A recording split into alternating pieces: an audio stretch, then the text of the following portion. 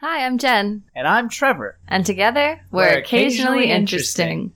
The podcast where a couple travels the world interviewing the most interesting people they meet along the way. Sometimes it will be sweet. Often entertaining. Rarely conservative. Frequently informative. Occasionally interesting.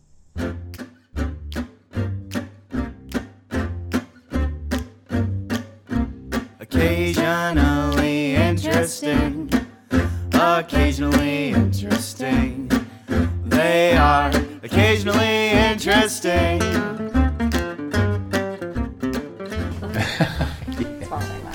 All right, let's get back to your life story. So, You're working for Levi Company, got fed up, fled to Mexico, didn't let them know. Oh yeah. Came back, and had a renewed sense of purpose that you needed to do something more aligned with your values. Well, my being in so many different health food stores and my commitment to health foods. Fortunately, when I moved to South Dakota in Sioux Falls, they had a health food store in 1972 when I moved there, which is kind of unusual, particularly for a state like that. Yeah. And so I was buying everything, and I was just committed to doing this. Once I walked into a natural food co-op in 1970, after my girlfriend the night before said, "What do you eat this shit for?" referring to what I was eating. Wow, you took that really well. You were like, "What do I eat this shit for?" And then you explored a new option. Is there an alternative? She said, "Yeah, I'm going to show you." And then she took me in. She said, "This is brown rice. This is what it looks like, the real rice, and this whole wheat flour." I'm like, wow. How nobody told me about this. Wow, yeah. What's going on? And I said, yeah, this makes so much sense. And so then I committed in my consciousness. And then from then on, I would just seek out that. And then I started seeking out alternative healing, seeing chiropractors and acupuncturists instead of doctors, and just went the whole gamut for pursuing this, knowing that in my heart, this is the way to go. Mm-hmm. Yeah. And so after I left Levi's and traveled through Mexico with my Afro-American friend, it surprised everybody, a black man and a white man traveling together back there in the early 70s, all over Mexico. And we were playing music everywhere we went. Nice. He's a great drummer. I just had a tambourine. But everybody really enjoyed us. And so finally I came back and, yeah. And I'd already spent much of my money from Levi's from my pension plan, and so I started looking around, and then I hooked up with the Youth Drop-In Center, did that, and after that, I looked around. I thought, I really like to get in the natural food industry, and so I'd interviewed in 1979 for a company, and there was no slot available. So now it's 1981, and I called up the same company, and I said, "Can I speak to the president, so-and-so?" And they said, "Oh, he doesn't work here anymore." Oh, God. And what's your name? I said, "Oh, it's John Schmidt." He said, "Oh, that sounds familiar." And just a minute, she comes back, and she says, "I have your resume here with a note from the president that if ever a territory would open up, that we should give it to this person." Oh, wow. And it said, "This one is for Kansas City." And I said, "Do you know that area?" And I mentioned up 10 natural food store names right away. And they said, "Oh my God, you know this better than we do." And so I was hired and started my career in the natural food industry with a distributor, Natural Foods, carrying about 6,000 items now. Now they carry about 40,000 or something. Yeah. And enjoyed it and went to a show and said, And then I moved to Houston, and I was in a macrobiotic household. So I was learning about macrobiotics, a Japanese form of eating, and I met this man that had a company in Asheville, North Carolina. Nice. Probably our favorite place in America. Called Great Eastern Sun, and I interviewed with him after just a year and a half or 2 years in the distributorship, and he said, I remember him saying, "Well, John, what's your birthday?" And I said, "Well, it's November 12th, And he said, and I gave him all the information. He said, okay, well, you're a Scorpio. And I said, yeah, I'm a Scorpio, the Taurus moon, Aquarius rising, 3 planets in Gemini, da-da-da-da. He said, all right, you're hired. You're my kind of guy. This is all how Spirit really intervened in my life. And started to work with him, and that was really good. And then, while I was with him, I met a man named Bob Stevens, who wrote this book and had this whole system of upgrading language called conscious language. And I studied with him, and what I learned from there was my own unconscious mind was sabotaging some of what I was doing. I was thinking, I could, maybe I'll do this, maybe I'll do that. Oh, you can't do that, John, or that can't. And so I just went from I can't to I can, or I choose to, or just from reading this book that brought your awareness. Yeah, with taking a course with him,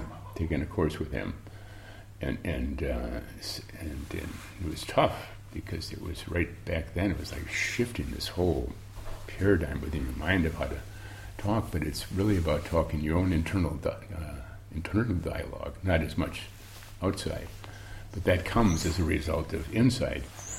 And so I said, I can do this, I will do this. And so I created my own company called Sunbelt Organics in 1987.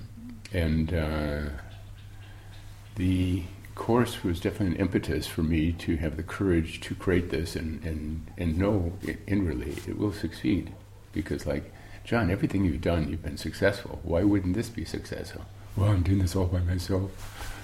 So I know, well, why don't you just attract all the appropriate people, which will help and sustain you in your business? And I thought, okay, I'll do that. And one by one, I was bringing new people in, and they would just miraculously appear. The perfect person for the perfect position. One to be the administrative, the head of administration, one to be sales manager, one to be salesperson in Arkansas, one to be in Texas, Houston, Dallas, all the key markets, until I had 12 people working with me, and then eventually 18 over a period of 12 years. And then about 1997, created the company in 87, I decided, I'm successful enough, I'm going to take a sabbatical and visit my friend Brian in Thailand, the one that lives a minute away from me. And so I did, and I visited him in Phuket, and I lived together there for 4 or 5 months with him. And he said, I love Thailand. I'm coming back here. I'll go back to America, sell my company. And sure enough, this Sunbelt Organics was a brokerage, natural food brokerage. We represented companies, you probably heard of them, Arrowhead Mills, Spectrum, Oils, Cascadian Farms, Earth's Best Baby Food. These are some of my favorite brands. But I was specializing in all the organic ones, which nobody had done before. So anytime organic came, you better call John Schmidt. He can take What does a brokerage mean? I don't know. A brokerage is, I represent all these different companies who can't afford to have a full-time sales rep in every part of the country. So I work on a 5 to 10% commission and have a group, and we do all that kind of work and the merchandising and assist them in marketing and get good placement, establish relationships with the buyers, etc. And it all worked out really, really well until until I went to Phuket and just said, I think I'm ready to retire. And so I came back and I met a friend of mine who was also in the same business, and we'd go to these meetings and we'd always show up in the same meetings, like from Spectrum or for Arrowhead Mills. And I said, Bill, the amount of people we share in terms of clients, this looks like a possible merge for you and I. And he said, yeah, I can see that. And he said, actually, John, I just do buyouts. I don't do merges. I said, that's even better. Wow. Because I really had decided to get out. That was serious synchronicity. Mass market was coming in really strong and really, to me, tainting the industry. Just with money. You want to put your stack of grocery on an end cap that'll be $10,000. Stuff that never did in the natural food industry. And I said, it's just a good time to exit. Yeah. You can still practice eating well and teaching people, etc., but get out of the madness myself. And so that's when I sold my company in 2000 and decided to take a trip around the world 1 or 2 times and end up in Thailand. And I did. But first, I met some friends and joined a group called the Living Tarot. The Living Tarot? Tarot. And people pronounce it different. And we had a group of 12, 14 of us that were all representing the major arcana. And we would go find a yoga studio or some event, Burning Man, rainbow gatherings, and we'd go perform in front of them. We had a goddess who would ask people, what's your question? What's your question? Oh, where's my divine partner? How come he hasn't shown up yet? What should I do for work? I don't know. And we said, okay, we'll look at where you've been, where you are now, and what your future looks like. And we'll do this through major arcana. And so we call up the 3 different things, and one person would come on and say, well, this represents the hermit. This is where you were in the past. You really inwardly, and now the present is you're ready to magician. You're ready to create new things. And so we traveled around America for the West Coast for 5 months until 9/11. Oh wow! Yeah, and then we actually did something incorporating 9/11, which was quite emotional, for everybody. And then it was time to go, and we'd done this all in a 1964 MCI bus that we bought, and took out the seats, made them into bunks, so we could all sleep on the bunks. And this is like our hippie dream. Yeah, staying in national forests. Oh my God. And just living a really fun life. And then I came back and started my journey around the world, got to Thailand, and got here on a retirement visa. And right away I began looking for alternative health people and where are the natural food stores, and just diving back into this.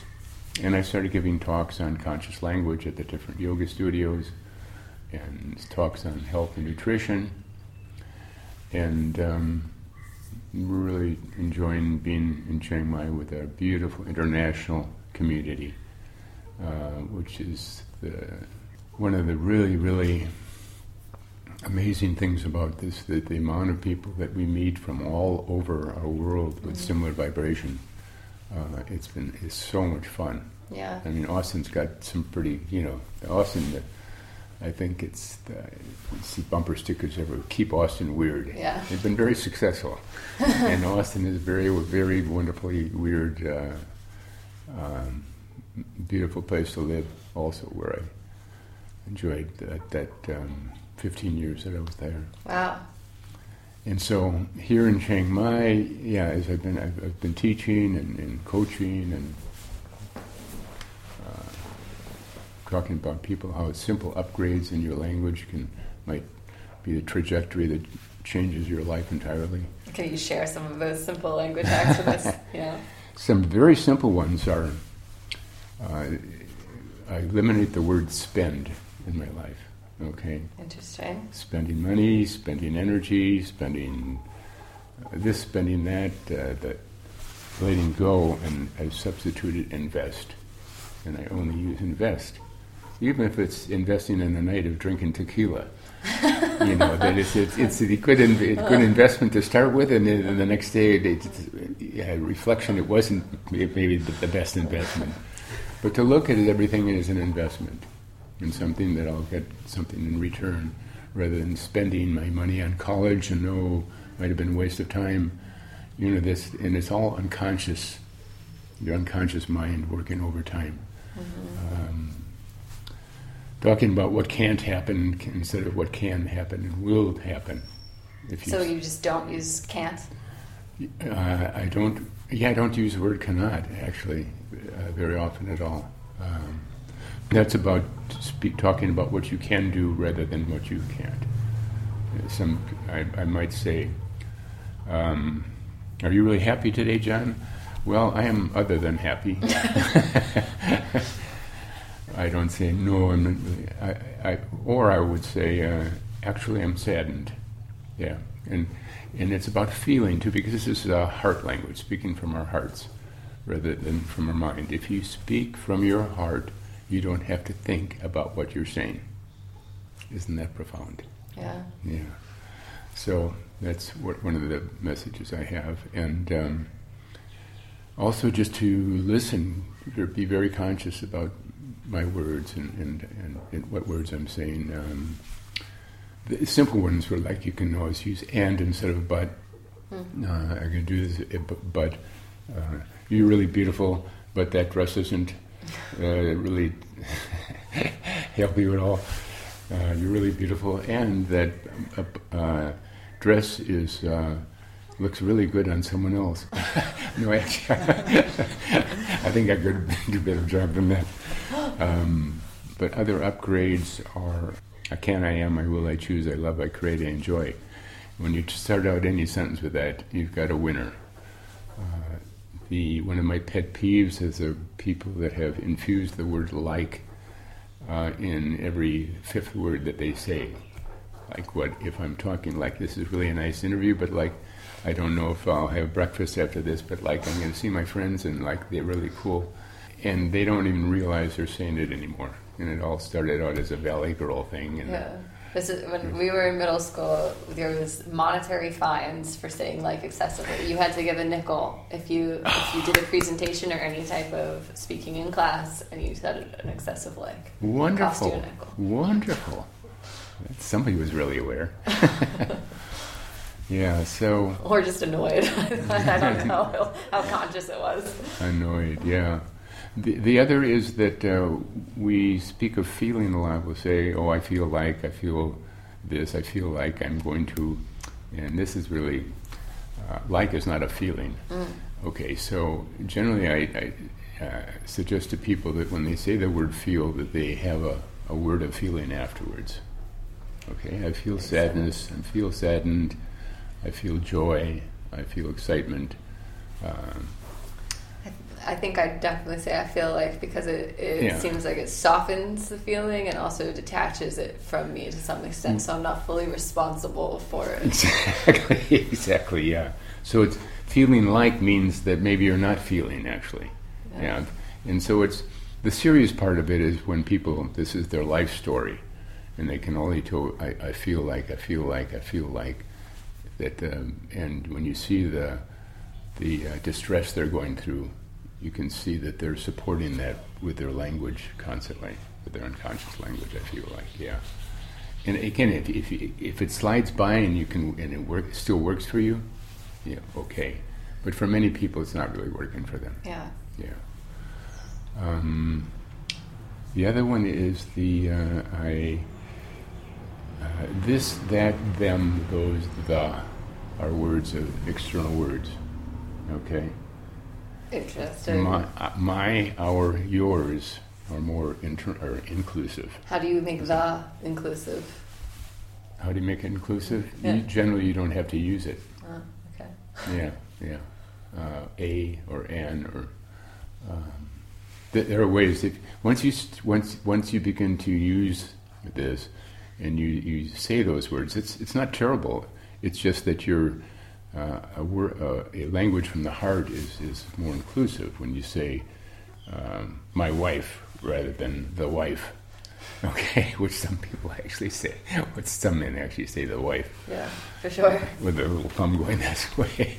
Yeah, that it sometimes reflects a disconnection that they have from their partner. Again, that's just a whole language that slips out. Is they're really not aware of this. When I went through the many classes with Bob Stevens on conscious language, and people would come up and the whole class would end up crying very soon because they're all seen, because they're also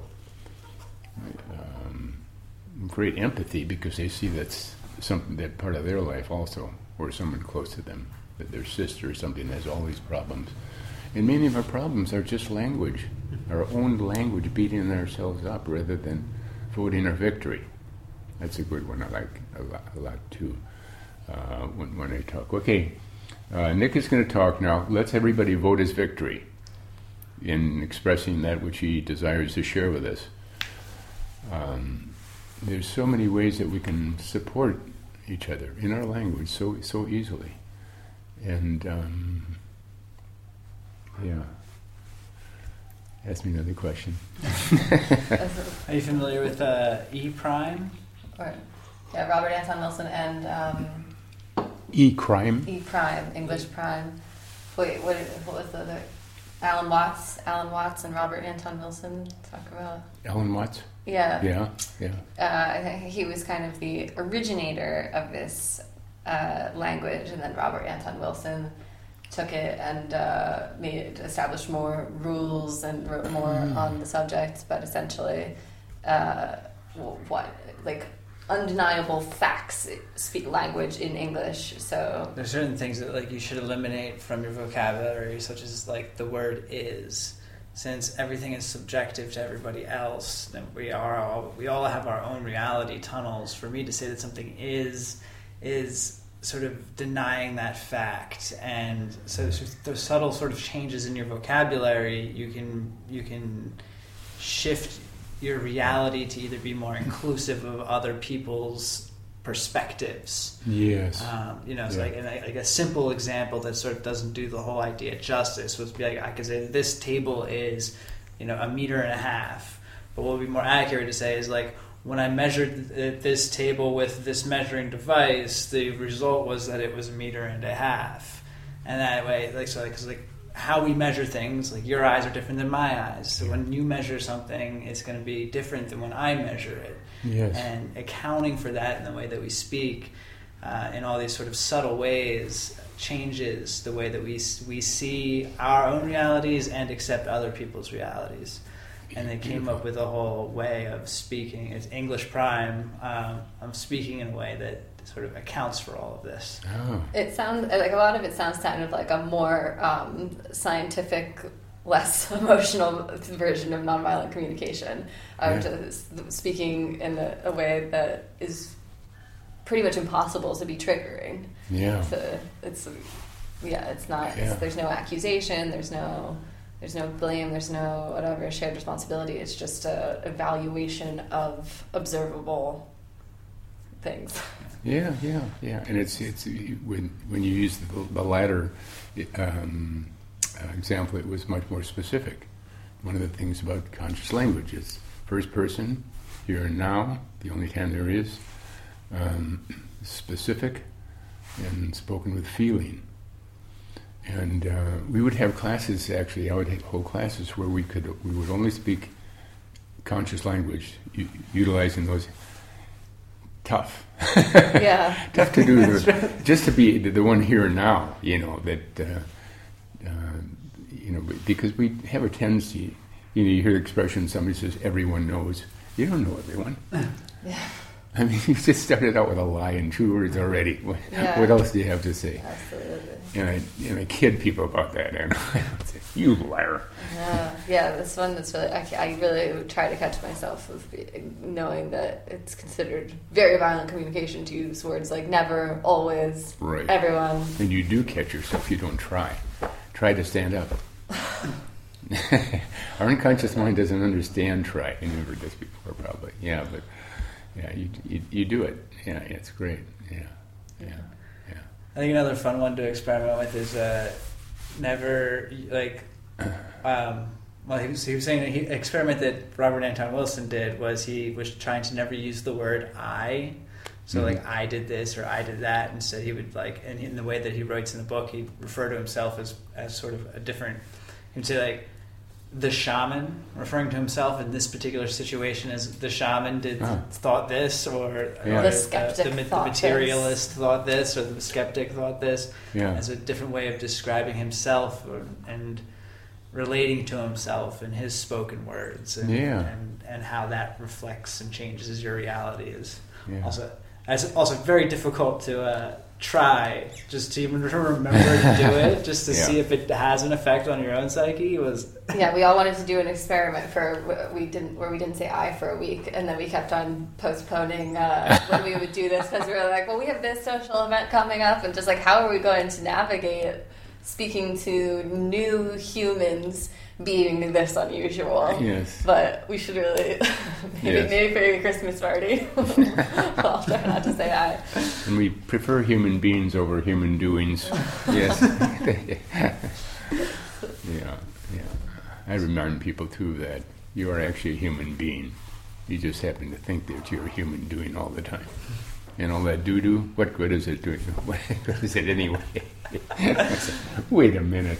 I like that. Yeah, so as long as we can make this fun, and you're not insulting people, it's good. And it's a little dangerous for people when they first start out, when they just learn a few things and they're trying to teach somebody. Yeah.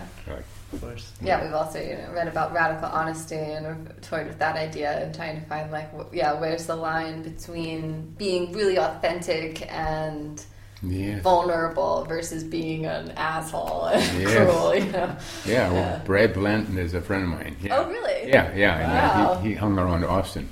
And after I read his book, I said, this is it. Okay, now I'm really going to just speak this way. It does sound like he takes it a little bit to the asshole side of that. Exactly. I mean, that dress, that sucks. I can't believe you're wearing that. But I do believe that if everybody adopted it, that it would be a much better system. Right. We would all recalibrate. It's but just being that we're one person doing it in a group of people who don't even know that you're doing it, I would imagine could have a very adverse reaction. Yeah. Yes. Okay, I support you for taking things personally. Okay. Yeah. I think that would get you smacked. Right. Yeah. So the language thing, it's best if it's done in fun, and also that you're voting person's victory when you're doing this, because you're showing them an upgrade of what they're saying already. And said, thanks, John. And even, if you to use the word try, you can use just, even saying attempt, because I taught my yoga teacher this. I've got a private yoga teacher. And she was, well, try this. I said, try doesn't work, especially in yoga. Just say, do it. Yeah. And either they're going to do it or they're not going to do it. But if you say try, you're giving them an excuse right away to do less. And she said, oh my God. Now she's reading this book. She says, you changed my life in a good way. And but she was ready for all this, And so this, as we listen to our language, we find words and we said, wow, I just said that word and that doesn't, what I conveyed is not really what I desired to convey. I desire to convey this. Okay, let me think, how can I say this another way? Yeah. And if we look at the possibilities for ourselves, that we can, there's almost always a time that we can speak about what's true for our life rather than what's not. Without, avoiding reality, without your house is burning down.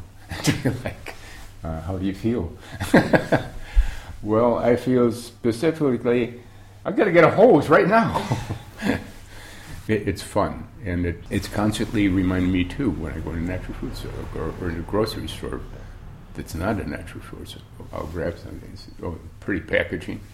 Oh, John, is that your highest choice? Is that your highest choice? Is that going to support your body? All right. Don't you feel? I mean, I'm a graphic designer, and I've been mostly a graphic designer for the natural foods industry my whole career. Oh, really? So I feel like the packaging of the most organic things are the ones that typically resonate with me because, well, that's always the aesthetic that I'm drawn to, and the aesthetic that I try to. Oh, you did, create. yeah. You did.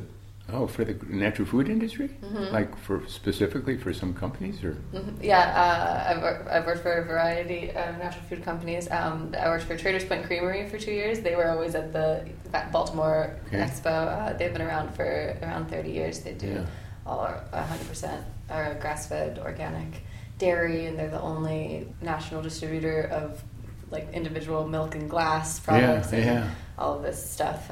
So I did all of their design and packaging and graphic design, and then right before we came to Thailand, I was working for Whole Foods as a graphic designer when they got bought up by Amazon, and they laid off all of their artists and marketers, and so that brought us to Thailand, which is good. But it was, I mean, I was at Whole Foods for 2 years, and in the 2 years I was there, it changed so drastically. It was crazy. The first 2 months I was there, it was like really beautiful and hands-on, and like really creating an aesthetic and being a community staple. And like by the third month, it was becoming so corporate and mainstream, and being like the artists weren't allowed to do anything unique anymore, and it just kept on getting more streamlined until we were entirely replaced by computers. I mean, the bottom line and everything. Yeah, and I was working in the very initial days of Whole Foods in 1982, actually, when I worked for a distributor and called upon them. And then when I started my own company in 87, and John Mackey is a friend of mine. Okay, a CEO of all this. Wow. CEO, founder, yeah. He has a sports weekend every weekend. A sports weekend Out on his ranch outside of Austin. And I've been going to for about 12 years or so. Where everybody plays. We played 10 different sports: softball and volleyball and frisbee golf and horseshoes and what's this, cornhole? Yeah. That one. That's everybody. Last time when everybody playing cornhole, everybody else. Everybody's getting older too. So softball doesn't work quite as well, and basketball. But we always have lots of fun. He creates vegan food for the whole group. And yeah. I mean, I love the origin story of Whole Foods and like the early years of Whole Foods, and definitely that it's I mean, I don't know the last time you were back in America, but it's really, really changed. Yeah. And I say John Mackey's a friend of mine. He's not somebody I would pick as a friend. He's just somebody who happened to know repeatedly. He's a little too harsh and skeptical for me. But he's somebody that I admire for what he's done. He woke up people much absolutely. quicker. Yeah, providing more choices and a lot of people had a sweet little deal before he came along. Like, oh, this is just rolling along real nicely, and boom. So I really admire and honor him for his contribution there, and his wife too. His wife is beautiful woman, Deborah. And all the people that he hired were, all of his relatives were really nice people too. He did have a few relatives in there. Nice. And that was partly because of, a little bit of fear that people would not do him well if he didn't have them in reign or he didn't know them. And it always goes back to something, and John admitted when he was young, a bunch of people beat him up. And after that, he had this little scarcity of people that just came into his life. So he had this whole thing going on, and he hadn't recognized fully. But he did that day. Yeah.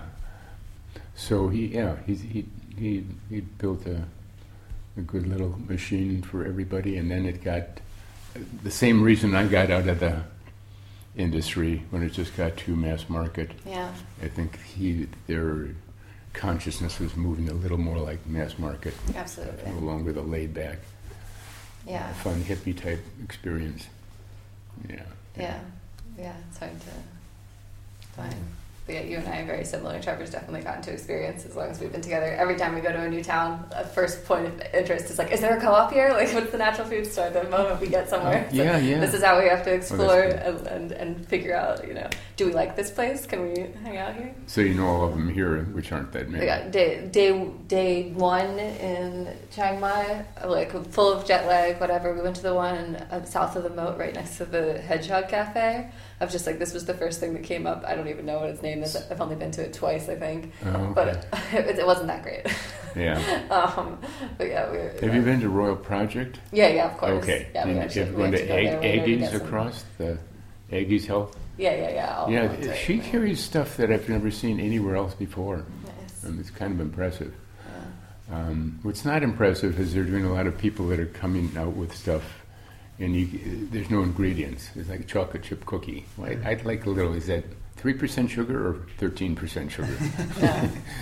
Yeah. So I give them subtle reminders about that, and I've done a lot of free consulting for all those stores. Nice. Just for my own benefit. Yeah. Can you carry this? Can you carry this? Can you carry this category, please? And, Probably you to thank for a lot of things. Yeah. Yeah. It was really hard at first to find anything organic. I think I had maybe this romanticized idea, especially like of getting to Pai, of what the produce there was going to be, and then living in the rice fields, watching them spray everything without masks on, and it was just like. Then finding out that like even in like the local marts that everything was coming from China, it was like it just kind of burst a bubble that was there, and then it took us a while to find distributors that we felt like we could trust. Yeah, and then you said, well, we'll do this some of ourselves by iHerb. Yeah. By iHerb, and I mean, do you use Vitacost also? No. No. Yeah. But iHerb, they have, it's like, what, a 3-pound weight limit to ship to Thailand? Like 4 pound. It's crazy. And yeah. Vitacost is even less at 3.6. Yeah, so I mean, But I never understood the mechanic, the market of that. Like, why would they put a weight limit on? Do you have any insight? Oh, it's not them. This is the deal they cut with customs in Thailand. Oh, it's a customs thing. Yeah. Oh. They cut a little better deal than Vitacost. They have 3.6. Oh, wow. I think they could get to 4, and they don't realize it. And it's also $50 is the limit, 1,500 baht. Okay, so how do you feel like your connection to natural food opened up your path to want to connect with all of these other aspects of life? What was it about food that opened that in you? Yeah, well, one of the things is opening up the food means you're seeing certain stores, and you're seeing a different group of people. Mm-hmm. You meet other people that are doing something similar, and so it took me into a different direction, and then that took me into also spirituality in the sense of enhancing where I was already. I met a woman in Houston, Texas, that had a natural food store, and she became my spiritual guru.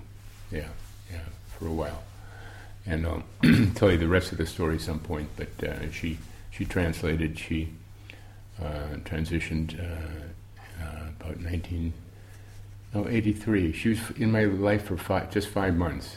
It did a whole flip for me. That I learned so much from her about really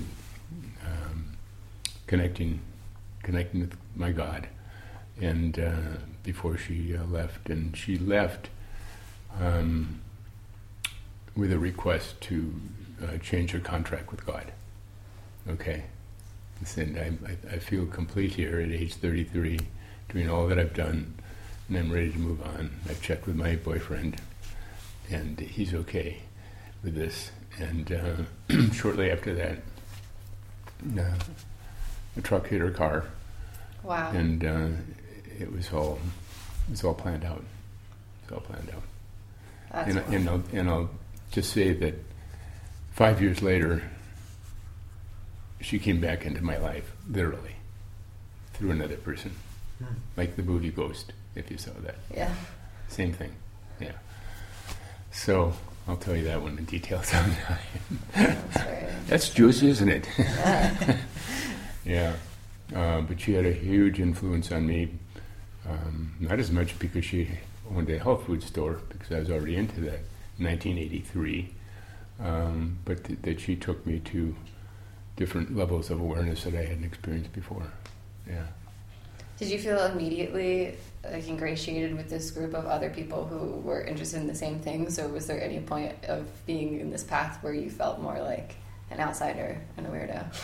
Oh yeah, no, I've never felt that way. That's nice. Huh? That's nice. Yeah. Well, no, because I was really firm on what I was doing, who I was being, and what direction I was going, and what I was offering to others. And if they desired to receive that, great. And if they didn't, there was someone else that would. I started on this path when I was 7, so I was a bit extreme, and the other first graders didn't understand why I was just moaning on about the horrors of factory farming and alternatives. Yeah, good for you. Yeah, but it definitely made me an outcast weirdo. But Yeah. I don't. Yeah, but you tipped your toe in the water and said, "Oh, this isn't not so bad. I'm unscathed from all those remarks. I can do this again." Yeah, absolutely. I mean, same. I felt very firm and solid, and from that it was so obvious that my purpose on Earth was to use my tools of communication to spread the word about food and happiness and their relationship.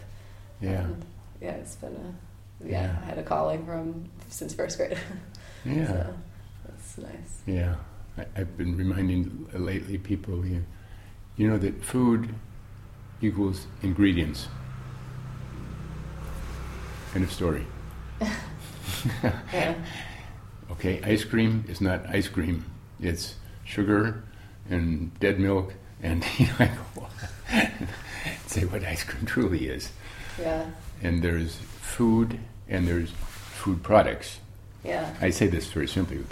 Banana, that's food. Okay? Ice cream, cookies, pasta, those aren't foods. Those are names of food products. I mean, it's something that people actually forget. And maybe they never knew that explanation, hadn't heard that explanation before. But it's pretty profound for people that way. I'm also interested in Western astrology, Chinese astrology, numerology, Mayan astrology, anything astrology. I've been studying astrology for about 50, 60 years. Wow. Yeah. Hey, do you know anything about Sirius or 23? Sirius? Sirius, the star. Oh, I don't. Do you? Well, we just in this book that we were just reading by Robert Anton Wilson. It's called Cosmic Trigger, and the whole thing is written very indirectly, where the whole thing is an allusion to something, where he's not saying exactly what it is, but he's talking a lot about Sirius and the dog star. Yeah. And it's a very interesting book. If you've ever read it, I totally recommend it. It's very hard to describe since it's written so unconventionally. Yeah, and it does feel like it's always alluding to this sort of magical world that you have to be able to interpret correctly in order to really understand. So it's nothing said it as directly.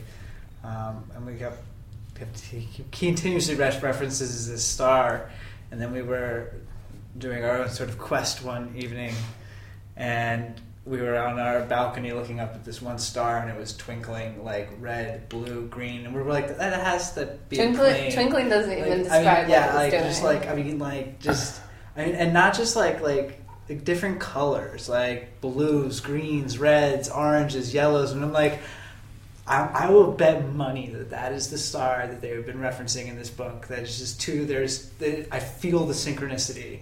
And sure enough, we looked it up with the Google Phone Maps app that you can see all the stars with, and it was Sirius twinkling there, talking to us. In all those different colors you saw. It was. And we've I seen wonder it do you a think couple that was times just since for you?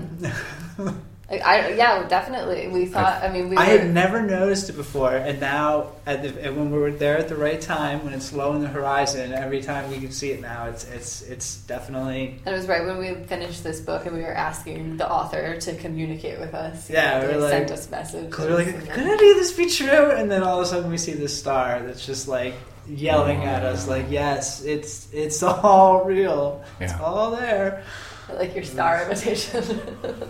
Yes. Yeah. It was just, it was so synchronistic. It was.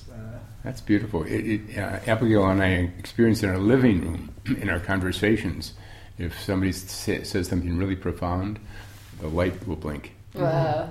And if something is not so good, the light will go off and stay off for a while.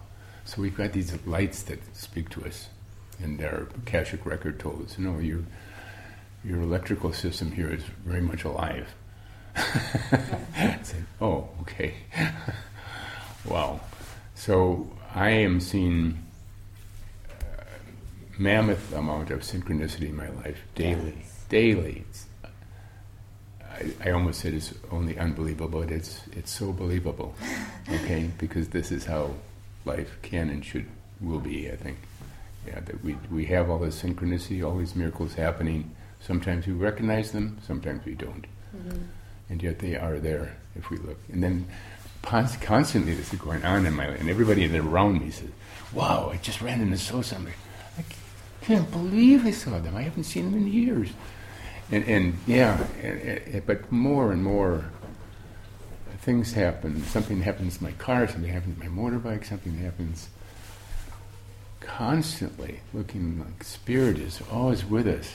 If we just pay attention and don't think, that's hogwash, that's not for me, that I don't deserve that. No, we all deserve that. Yeah, we're all meant to shine as children do. Yeah.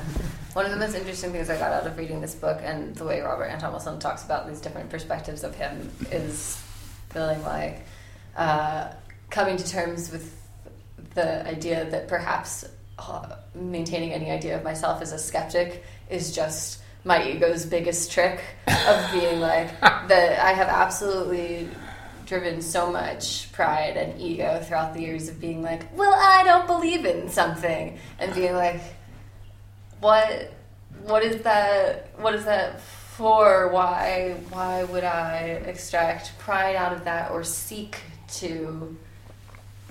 intentionally to not believe in something so that I appear more knowledgeable than other people? And just really realizing what a silly trick I've been playing on myself for my whole life. But it is. I mean, not that I've necessarily eliminated that. It's definitely still something that I feel like my default is to kind of feel like, but try to open up to things and acknowledge that it's all illusions and I'm creating it. You know? Yeah, I liked recently that I was astrologer was on a show talking about something. She wrote the book.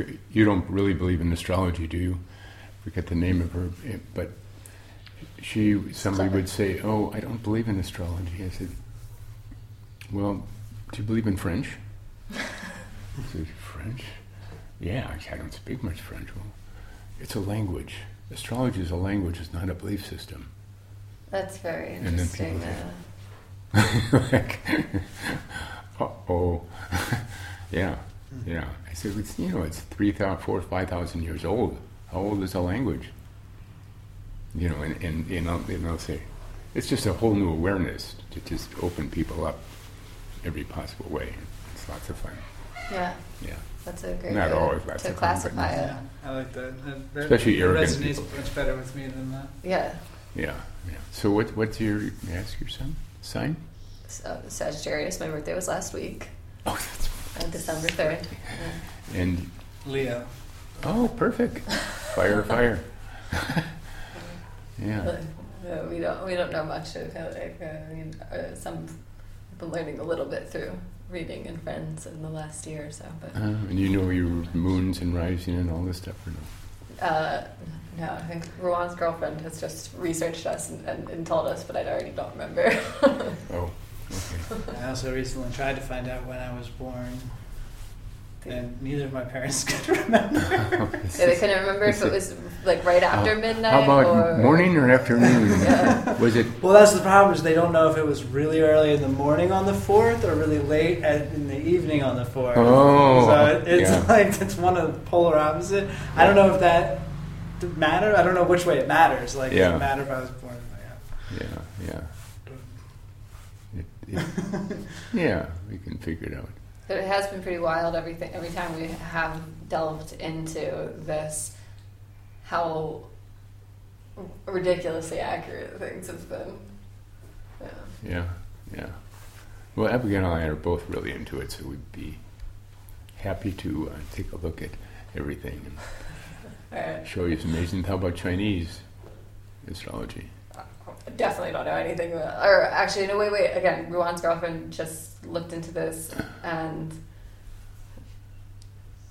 he's like field or something like that. I can't remember. I can't remember any of the words. Do you remember what it's called? Jing.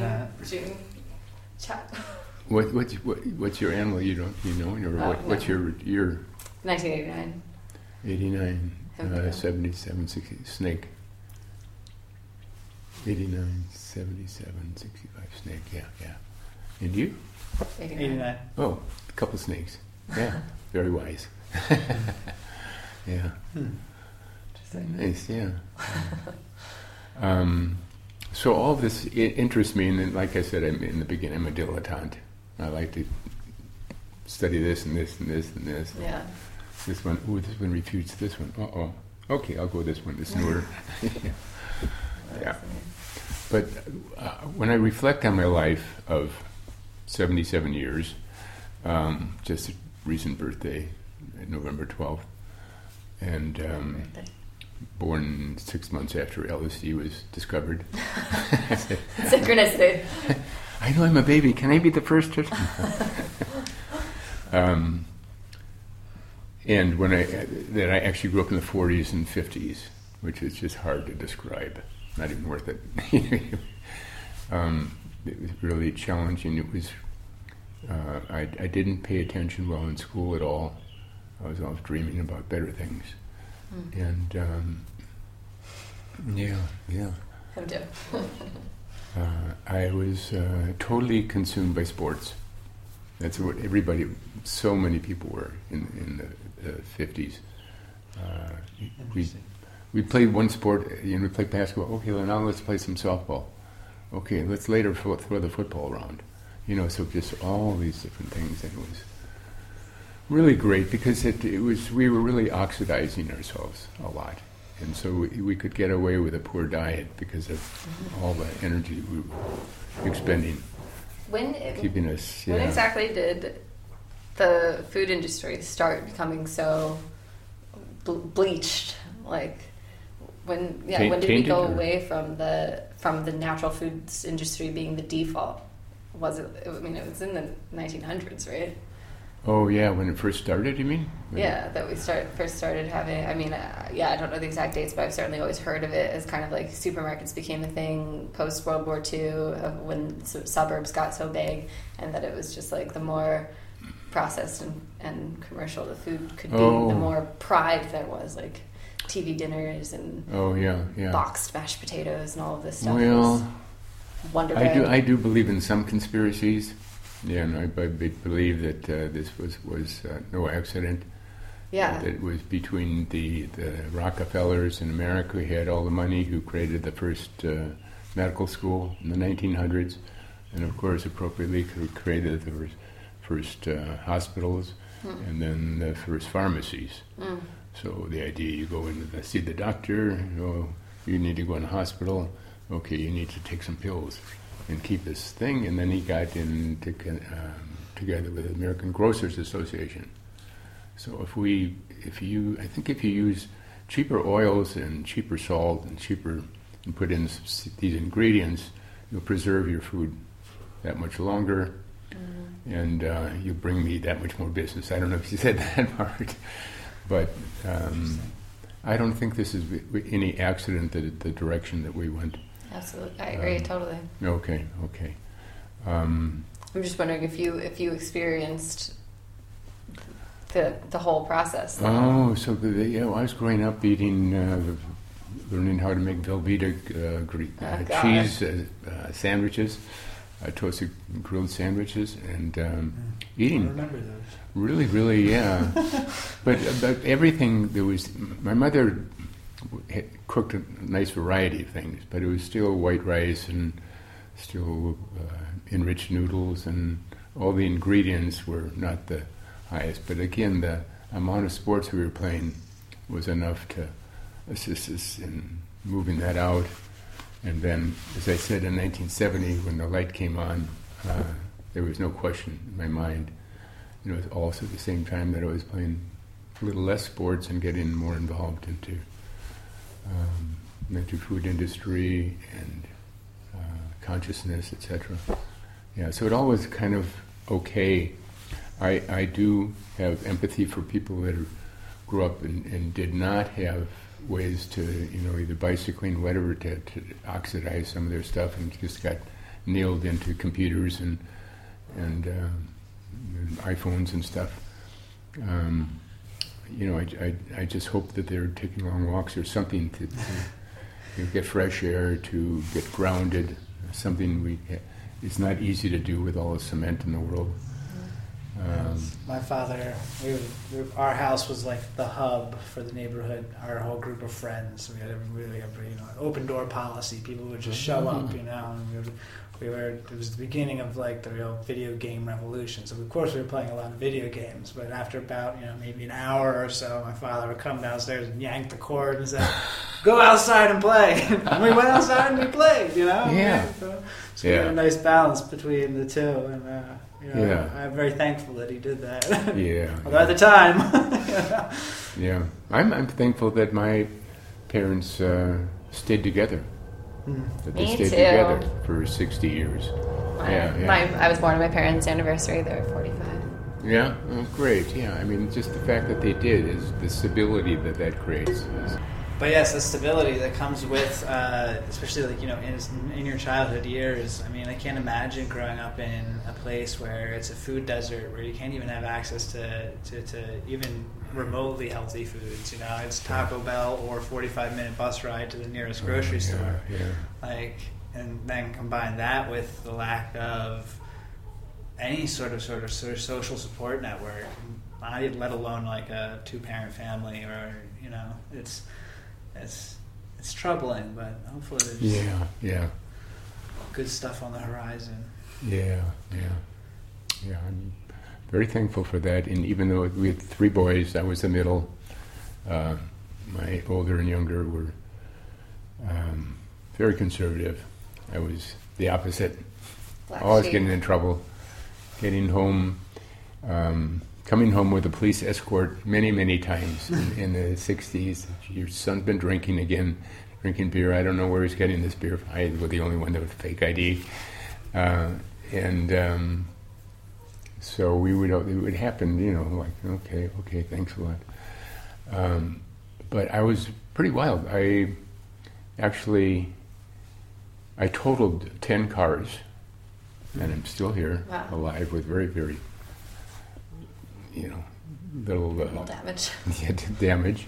And I used to fall asleep driving. But back in the 50s and 60s, people parked. They had driveways and they had garages. Now it's everybody's parking the street, so I would actually fall asleep and hit the curb, and it would wake me up. Wow. And so countless times. What do you think that was? I know my uncle had a similar thing where it was like he had an hour and a half commute to work, and he really hated his job, and he kept on falling asleep at the wheel, and I think like it being a subconscious thing to being like... It was a combination of that, and then I started drinking beer. I grew up in Milwaukee, Wisconsin, started drinking beer when I was 3. Jesus. Passed out at a party when I was 4. Oh my God. And there was a little wake-up call. We can't just keep this pony of beer here for everybody to come in, all the kids. I just happen to like the taste a lot. So it was partially that. It was partially also the traveling at that time, we didn't have superhighways, we didn't have freeways in the city. It was all just stop sign, stoplight. So you're just saying So you were passing out just for being drunk? Well, it was, a lot of the stuff was maybe 45 minutes to get home instead of would now be 10 minutes. And so I would just get tired after, because I'd work all day, and then I'd play sports, be in a basketball team, then I'd go drinking after that, go dancing, and then come home. And it was just a huge combination until I finally hit a light pole and woke up with my parents looking down, said, well, that's it. That really woke me up. They had to take something within me to wake me up, not from... Well, gift of consciousness, or did you change your habits? What's your relationship to drinking now? Yeah, I in Milwaukee, I lived, University of Wisconsin was on the Lake Michigan, but I lived 40 minutes away, so I got an apartment, closer. So that in itself helped a lot. It's just that I didn't have all this way to go. And somewhere I was actually growing up. I was in the medical corps in the Army.